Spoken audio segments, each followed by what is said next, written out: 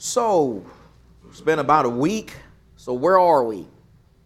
Where are we right now in Revelation? Well, obviously we are in Revelation chapter 8, as we made mention.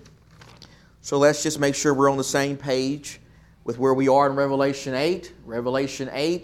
In Revelation 8, the action resumes. Remember, chapter 7 was an interlude. And we considered that chapter for a couple of weeks. And in Revelation 8, the action in the book resumes with the breaking of the seventh seal. Now remember, in this book, and it's important to always keep this in mind, there are 3 series of 7. Remember, the number 7 is important in the book of Revelation. We've made that point. Well, there are 3 series of 7 that dominate the action in this book. You got the 7 seals, which we've already studied. That's Revelation 6. Now we're at the 7 trumpets. That's Revelation 8 and 9. And then you got the 7 bowls of wrath, which would be the remainder of the book, beginning with Revelation chapter 16. So you got 3 series of 7. 7 seals, 7 trumpets, 7 bowls of wrath. The 7 seals, if you remember, give us basically the story of Revelation. It gives us a summary of God's will that's going to be executed on the earth. It gives us the outcome to the battle taking place between the army of God and the army of Satan at this time. It gives us the basic story. The 7 trumpets, as we're studying now, represents God's warning to the wicked. And then you got the 7 bowls of wrath, which will essentially represent God saying time is up. And God's going to bring about his full judgment on those who refuse to repent. There's also a pattern that is followed in the series of 7, the 3 series of 7. They seem to follow the same pattern each time. The first 4 in the series appear to be similar. We saw that even with the breaking of the seals. If you go back and look at the breaking of the seals again, the first 4 were the same. The first 4 seals were similar. They all had to do with the gospel and the persecution that followed the gospel, if you remember. The gospel goes out, there is persecution, economic persecution, and then eventually Christians being murdered. The first 4 were similar. But the next 2 were always different in some way. They're unique. We saw that also with seals 5 and 6. Seal number 5 was Christians saying, "How long, God?" See, they're dead now, and they're calling out for justice. That's different than the first 4. That's a different scene there. Then the 6th one, the 6th seal, was God bringing judgment. That's different than the first 5. The first 4 was similar. They had to do with the persecution. The 5th one was a picture of God's people in Hades, and the 6th one had to do with God bringing about judgment. First 4 are similar. The next 2 are different. And then there's an interlude always. It's always an interlude after the 6th whatever is revealed. There's a break in the action between the 6th and the 7th, and the 7th is always transitional. The 7th seal, when it's broken, it leads to what? The 7 trumpets. And when the 7th trumpet is blown, that leads to what? The 7 bowls of wrath. It's always transitional. So that seems to be the pattern that is used in this apocalyptic book here. The 7th seal moves us to a new series of 7. Now the action will center around 7 angels. The 7 angels who are going to sound 7 trumpets. As each one sounds, something very important is going to take place. So we talked a little bit last time about trumpets and what trumpets were all about and how they're used in the scriptures when we study the scriptures in their totality. So just make sure I know it's been about a week. Let's just get on the same page here. We said that trumpets in the Bible sometimes are used for what? Warning. That's right. Now, sometimes they're used to call assemblies together. We made that point. That's right. But other times they're used to warn. They're used to warn the prophets. The prophets, particularly in their writings, refer to trumpets as warnings, to be used to warn the wicked. See the book of Joel. Isaiah has some of that. It's through the writings of the prophets. God often warns, and this is interesting about God, so I want you to really take this to heart, please. God often warns and gives the wicked time to repent. Have you noticed that before in your Bible? He often does that. And we brought some examples of that up last time. The Assyrians, these people were not Israelites. They were not part of God's covenant people in the Old Testament. They were Gentiles.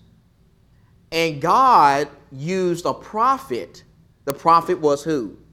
Jonah, to go to them and warn them. To warn them, if you don't repent, God's going to wipe you out in this amount of time. And after Jonah, who really didn't want to go, he actually went the opposite direction at first of where God wanted him to go. And after spending some time in the belly of a fish and it vomits you out, that'll change your mind.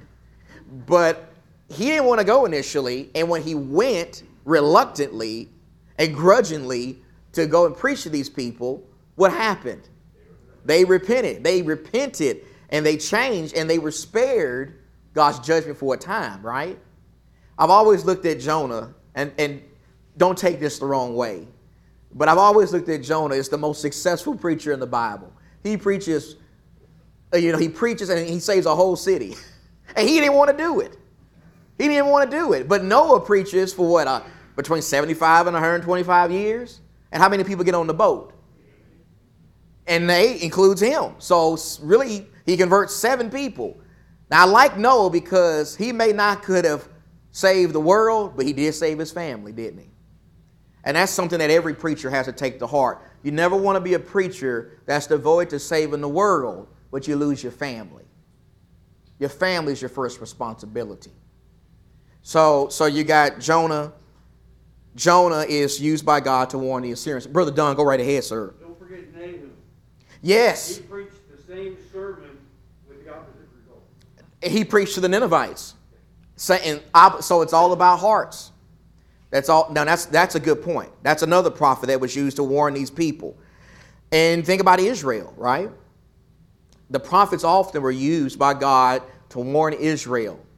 Think about Jeremiah. At the first part of the book, Jeremiah is saying, look, you can be spared this judgment. But it came a point to when the people would not repent of their idolatry that 70 years of captivity was inevitable. Time was up. So the prophets often went to God's very own people and said, look, you're on a bad path. You need to repent or God's going to bring judgment. And then going back to the people of Noah's day, Noah preached maybe 120 years, 125 years. 7 people get on the boat. The people don't repent, but they had a chance. God gave them a chance. Others could have got on there, but they refused to repent. Now go in your Bible to 2 Peter chapter 3, because think about us. Think about us today a little bit. Is God giving people time to repent today? Peter here brings up Noah. And it's some interesting things he talks about here. He talks about how the world was destroyed by God in the time of Noah with water, with a flood. And then he brings that forward to us, to God's people under the new covenant. And he says some interesting things about God's judgment, but not just God's judgment, God's patience, God's love, God's mercy. Some of the things that Brother Mike brought up in his lesson this morning. Look at verse number 3 of 2 Peter. He says, know this first of all, that in the last days, the days of the gospel, the new covenant, you got mockers who are going to come with their mocking, following after their own lust, saying, where's the promise of his coming? Don't you hear people mock that all the time? Where's the promise of his coming? For ever since the fathers fell asleep, all continues just as it was from the beginning of the creation. For when they maintain this, it escapes their notice that by the word of God the heavens existed long ago, and the earth was formed out of water and by water, through which the world at that time was destroyed, being flooded with water. He's talking about the days of Noah. But by his word, the present heavens, the atmosphere, the environment we live in now, the universe, are being reserved for fire, kept for the day of judgment and the destruction of ungodly men. But do not let this one fact escape your notice, beloved, that with the Lord, one day is like 1,000 years, and 1,000 years like one day. Now, that's not to be taken literal there. That's hyperbole. And Peter's just essentially saying time means nothing to God. Time is nothing to God. The Lord is not slow about his promise, as some count slowness, but is patient toward you, not wishing for any to perish, but for all to come to repentance. So my question is, does God still give men time to repent today? Oh, Brother Mitch, go ahead, sir. I'm sorry. The answer is yes. I saw the most disturbing sign that I've ever seen. Performance is crazy anyway. But the guy had a sign, it was on TV. If Jesus comes back, we'll kill him again. Wow. Now, you talking about rock bottom. I mean, that was a month ago. That sign still haunts me. God in his mercy and his grace and his patience is still working. But that's going to stop one of these days, and that sign, I wonder if it's going to learn a lesson. That is disturbing. Brother Mitch was talking about somebody, I think, in Portland was holding up a sign that said, if Jesus comes, we're going to kill him again. Good luck with that. But you know what, Mitch? I think what you're saying there can help me make my point even stronger. So I appreciate you bringing it up. God's patience. I mean, God has to be a patient God to not incinerate a man like that, just like that, right? Could God do that if he wanted to? Of course he could. Yes, he has. But think about this. That man, let's say he's alive today. Mitch said about a month ago he saw that or so. Say that man woke up this morning by the grace of God to have the sun shine on him. Is that God's grace upon that man? Is God giving that man today time to repent and make it right? If he's alive tomorrow, is that God again giving him time to repent and make it right? See, even these people who blaspheme the name of God, who curse the name of Jesus, God is still showing them grace every day they are alive and giving them time to repent. Now, you're right. There's going to come a time when their time is going to be up, and it's either going to be when they die or when the Lord comes back, whichever one comes first. But every day they have breath in their body, guess what? They're given time until the time is no more. And that's the point I wanted to make, Mitch. That's exactly the point I was trying to make, is even today, with each day that goes by, God continues to exercise patience and give wicked people time to repent. The atheist, the agnostic, the drunkard, the liar, the thief, the blasphemer, the person in religious error, all these people today are being given time to repent. Because God, what does Peter say in that verse? God doesn't want what? Any to perish. He doesn't even want that man to perish. He wants all to come to repentance. If people are lost, it's not because of God. It's not because of God's love. It's because of them and their lack of love for God. The problem is always us. It's never God. It's always us. So going back to this Roman Empire that we're studying in Revelation, even though Rome was a corrupt and evil empire, God was giving her time. He was going to give her time to repent. The blowing of the trumpets represent partial judgments that God unleashes. He's going to unleash in an effort to try to motivate these people to repent. Now remember verses 1 through 4. There is silence in heaven. Remember, there's silence in heaven for a period of time. 7 angels are given 7 trumpets. The prayers of God's people go before him. We saw that there. And God hears their prayers. He hears the prayers of his people. The silence probably represents the reverence towards the event. God's about to bring about judgment. The 7th seal being broken is the beginning of God's judgment on the empire. The angels being given the trumpets signifies God giving them authority to carry out his will. The language of verse 3 symbolizes the prayers of God's people. The language of verse 4 signifies God hearing and receiving the prayers. Now, let's go through the trumpets. It's not going to take a long time to do this. Y'all know how I do Revelation. I don't go through breaking down every part. I think that's just going to be a waste of time. We're just going to try to figure out the big picture of what's going on here. So let's go through the trumpets. I want you to follow me here. I want you to stay with me. The blowing of the first trumpet. Look at it, and we read the text last time, so we're not going to do it today. Hope you did it again this past week. The blowing of the first trumpet. Let's go through a list. Somebody tell me one thing you see there that stands out to you. What happens? What happens? One thing, just give me one thing right now when the angel blows the first trumpet. Just give me one word. I just want one word. You got fire. You got fire. Good. What else? Give me one word. You got hail. Okay. So you got hail and you got fire burn the trees and the grass. And that's what the text says. But it doesn't just say it burns the trees and the grass. It's got hail, fire mixed with blood. Remember that. Mixed with blood. But a third of all this stuff is wiped out. Do you see that? A third of the earth is burned up. That's important. A third of the trees are destroyed. A third of the green grass is destroyed. What you have here is vegetation. This is vegetation. Vegetation is destroyed, but not all of it. It's a third. It's important to remember that because when the 7 bowls of wrath show up later, it ain't a third no more. But now you got a third. The blowing of the first trumpet seems to represent vegetation.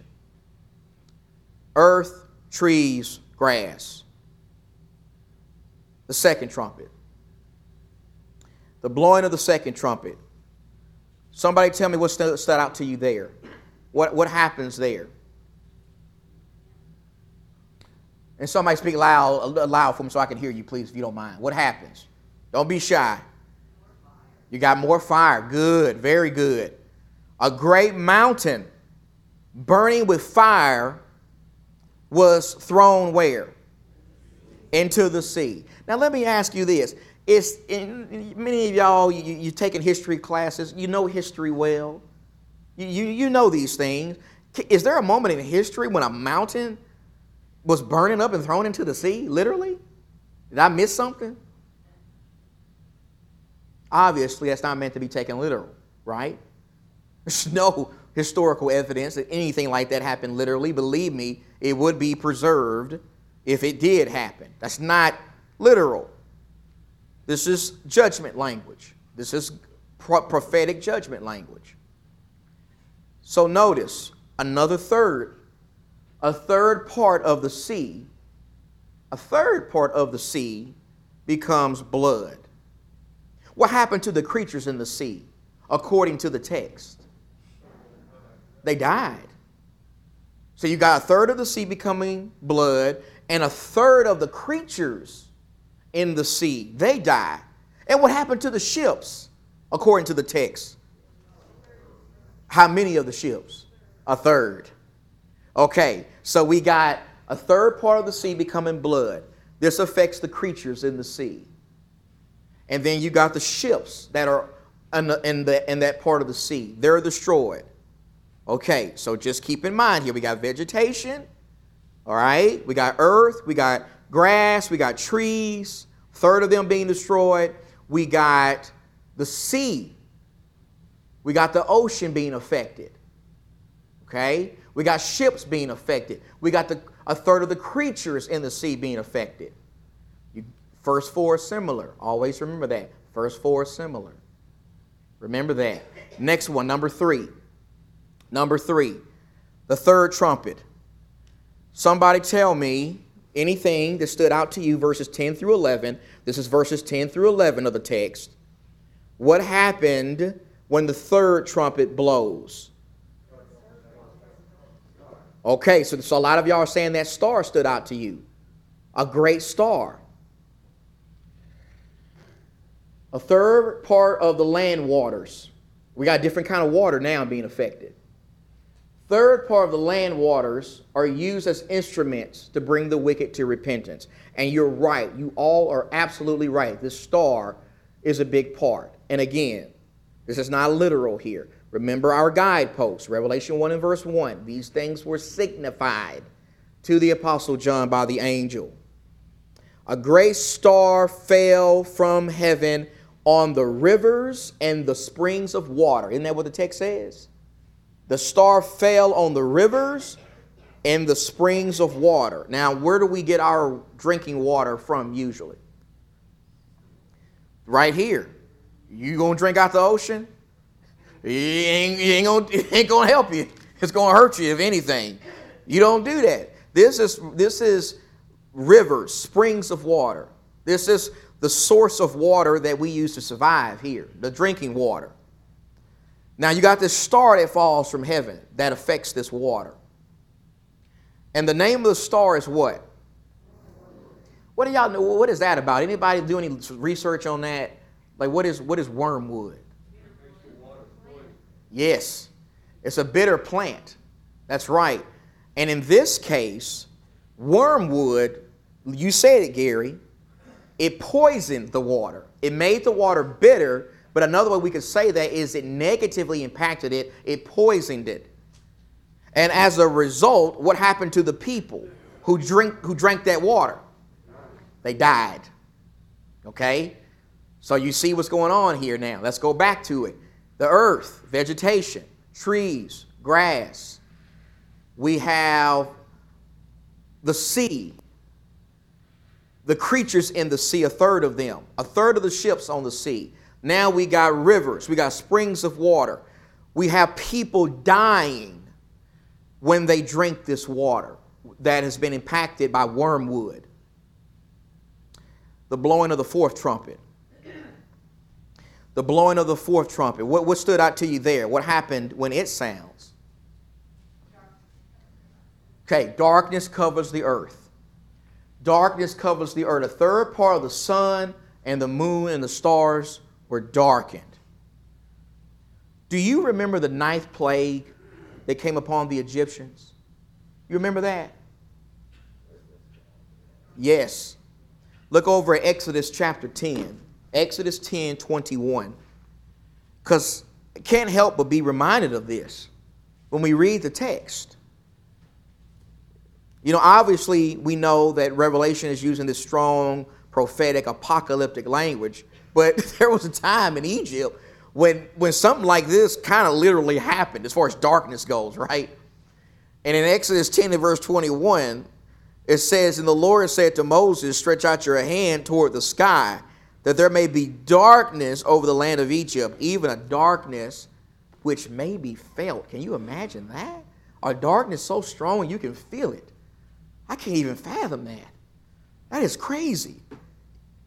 So let me ask you this. How can darkness, and I'm talking about literal darkness here.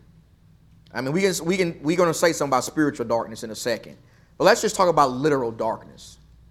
How can darkness negatively impact a group of people when the sun is not doing what it's supposed to do, moon, etc.? Brother Lance, yes, sir. It can get cold really fast. Yes. In fact, God created our earth with a cycle, the seasons, to move heat around the planet. And without the sun, we can't survive. That last statement there, and everything you said there is right on the money. But that last statement you said about without the sun, we can't survive, I really want to emphasize that. Because I got that in my notes. The sun is the most important what in the universe?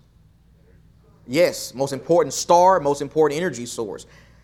It affects, I mean, if you don't got the sun doing what it's supposed to do, it's going to affect your food, right? It's going to affect your crops, energy, heat, light. I mean, without these things functioning, these things that God has put in the universe, and even with the moon, with the gravitational pull and all that, you need the moon doing, the moon has an important part in God's creation. All of this does. So when these things are not functioning properly, people are going to have a hard time or it'll be impossible to survive. Brother Mitch and then Lance, I saw you had another comment. You mentioned about it gets so dark that you can feel it. The answer is yes. Particularly if there's danger around. There's danger around you and it's pitch black in there and you don't see it. You feel it. Yeah. So Brother Mitch was saying that darkness can be something that is felt when you find yourself in a dangerous, fearful situation. And I think that goes right in line with Revelation because this is God's wrath coming out. And with the Egyptians, because God is bringing judgment after judgment after judgment. And that's a good point. That's an excellent point. Brother Lance, and then Gary had something to say. You sure? Okay. Go ahead, Brother Gary. I'm not really sure where Well, dark times. maybe and maybe. Like the prophets. I mean, it seems like we're going against our own rules. Well, no, you're right. And if you ask me, I lean towards this being apocalyptic. I don't think this is literal here. I think this is Old Testament apocalyptic language. But at the same time, I do think this part of the vision still ties to the big point. So I'm glad you brought it up. So let's say something about that. Let's go back and look at the whole thing here. Okay? The big picture. We're talking about God's judgment, right? God's judgment is affecting vegetation. The earth becomes like blood. You're right, Gary. Not literal. Not literal. The sea becomes like blood. Again, not literal. The land waters become like blood. Again, not literal. Sun, moon, stars darken. No way that could be literal. You would have wiped out the whole planet, everybody. Again, this is Old Testament apocalyptic language here. So this brings us, Gary, to the point. If we look at these things from the big view, and this is how I think this is a good way to study Revelation, what do all these things seem to have in common to you? As you look at them, all four, vegetation, sea, land, water, sun, moon, stars, in the big picture, what do you think God is doing to try to bring these people to repentance with these judgments? What is he affecting in some way? I don't know exactly how he's doing it. I don't have a clue. But what is he affecting in some way? His creation. His creation. I think that's what's going on. I think all y'all said, y'all see it. So y'all are really good Bible students. Y'all see. And that's the point, Gary. None of this is literal. I think it's just strong language to emphasize how God is bringing about natural calamities. Natural calamities are coming upon the people at this time to try to bring them to repentance. And I'm going to say more about that in just a second, but Brother Don's had his hand up for a while. Go ahead, sir. This whole sequence right here, you can see each time God destroys a nation in the Old Testament, these are the things that occur. You disrupt the economy. You destroy the ships of the sea, which is sending food around. You destroy the land, which is the crops, and you destroy the water. Right. What's left? Right. The protection given by a government, and that is gone. The sun, the moon, and stars, each time you see one of the nations destroyed, that statement comes up. Yep, absolutely. Good point, Brother Lance. And then Doug, and then I want to say a few other things here. Go ahead. So a parable is not effective unless the hearers are familiar with what it's talking about.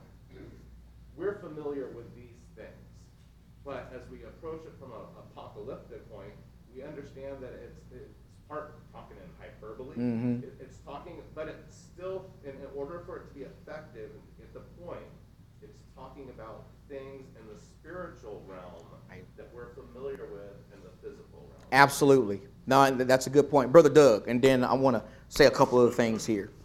Question. Is it important to note that all this is a third this time, that this is a limited judgment? Well, let me say this, Doug. Don't steal my thunder just yet, because I'm going to get to that. But hey, at least you can see it. That's the point. You need to be seeing that, like you're seeing it, Doug. Because that part of the vision is important. It will come back later and help us. But I'm going to say a lot about that in just a second too. I'm encouraged. I was worried about this. I was worried if y'all were going to see this, and y'all are seeing it. You see what's going on here. This is a challenge for a lot of people when it comes to study Revelation. That's why people look at this book and want to stay away from it, because they want to go through, try to break down every part, and it freaks them out, and rightly so. But when you can just read this and just take a step back and say, what's the point? Now you're enjoying the book. Now you're getting it. Now you're not just messing your mind all up. What God is doing here with these, at least in my understanding, in my view, is he is bringing judgment on the earth. He is using natural calamities, like he's done in the past and other times, like Don said, to try to bring about repentance.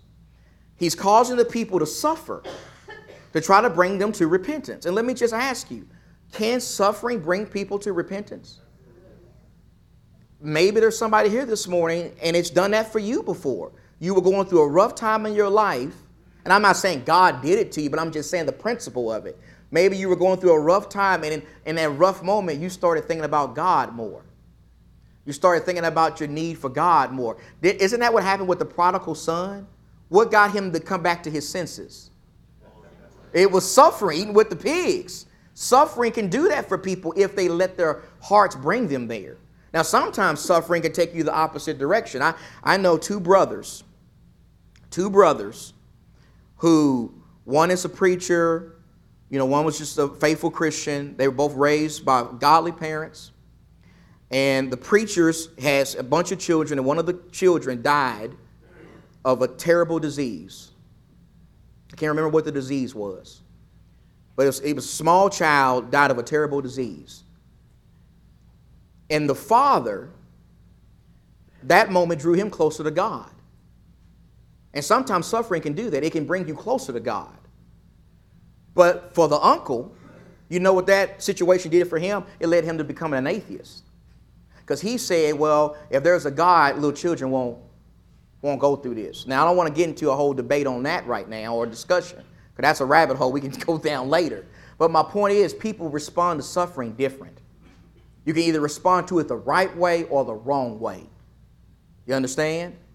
The father of all people responded to by getting close to God. The uncle allowed that to lead him to atheism. So suffering can either bring you closer to God or draw you further from God. Suffering can make you want to repent and come back to God and allow him to nurture you and comfort you. Or suffering can make you shake your fist at God and say, God, how could you do this? Or you can't be real, or you wouldn't be letting this stuff happen in the first place. You understand that, right? So this is what God is doing here. God is bringing about suffering to see would it lead some people to repentance. And obviously, we already know the answer. Did it do it? No, because the empire got wiped out through the providence of God. So God is trying to give them time, and he's going to use suffering to try to cause these men to turn to him. Now, would you agree that these are some bad cases of suffering here? I mean, some bad judgments. These are bad judgments. You got rivers, the ocean, ships, food sources, all these things being impacted by God. These natural calamities. But if you thought that was bad, you hadn't seen anything yet. Remember, verse 13 told us the sound of the next true trumpets offering even more severe judgments than the first four. These four are bad, but God said, you ain't seen anything yet. I'm going to make it worse. And again, God's just not being mean to them, is he, at this point, is he? What is he trying to do even with these more severe ones?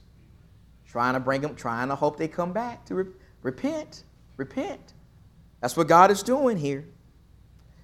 And so we're almost out of time here. I want, Lance, you had a comment, and I want to say a couple. You go, okay? All right.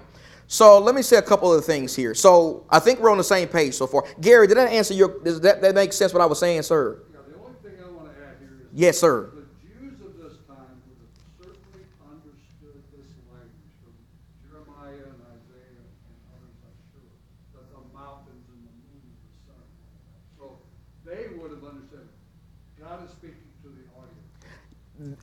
What you're saying there, as far as that, and we've even seen that, Gary. Remember, we looked at several Old Testament books. We looked at Jesus in Matthew 24, where that language was just common to the Jewish mind.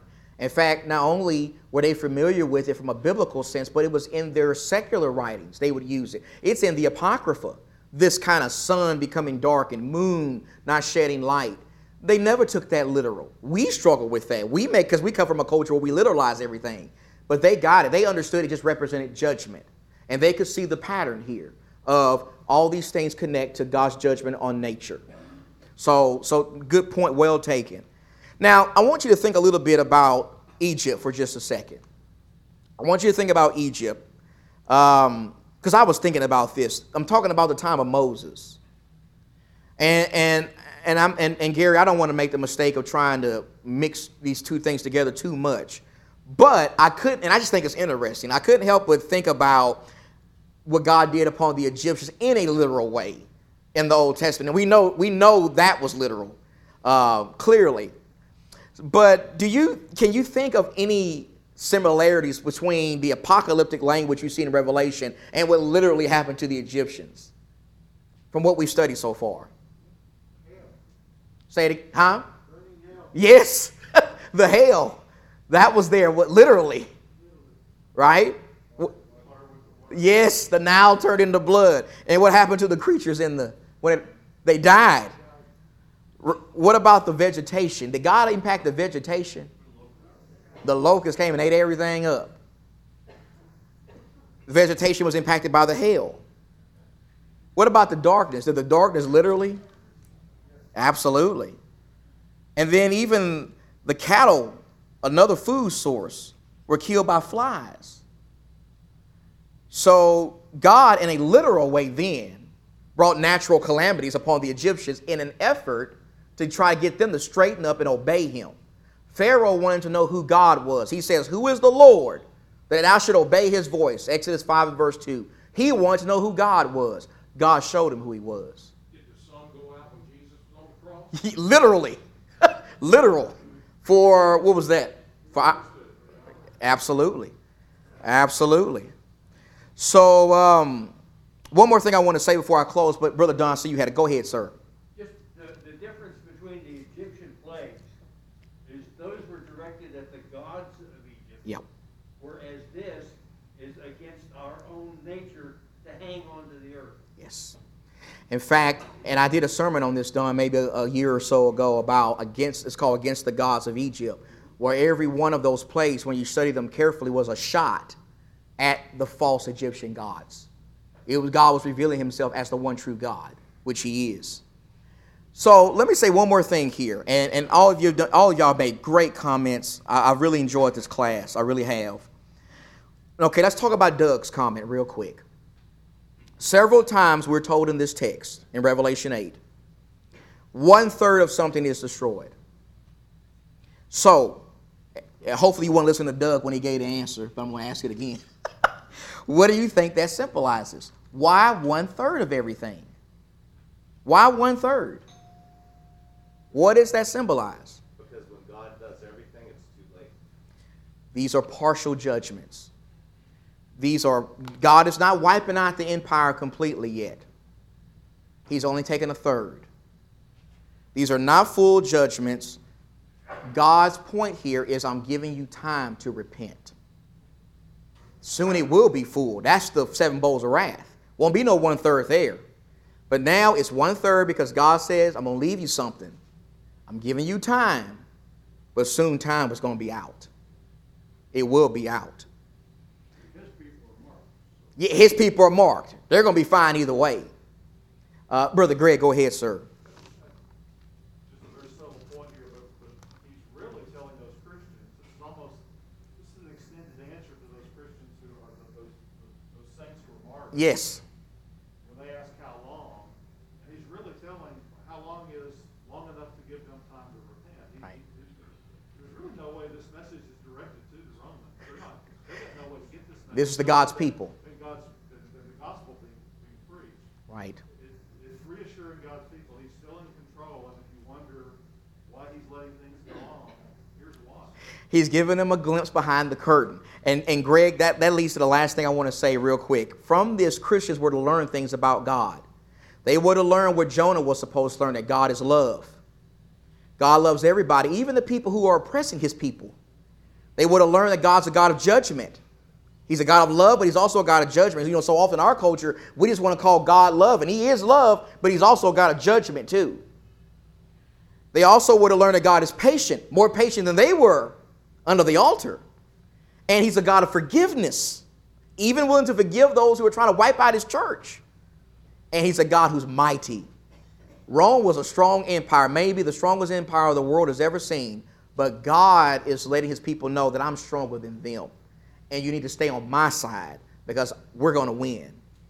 So far, we got 4 trumpets. The next 2 are more severe. We'll start looking at those on Wednesday. I really appreciate y'all's comments. Thank you so much.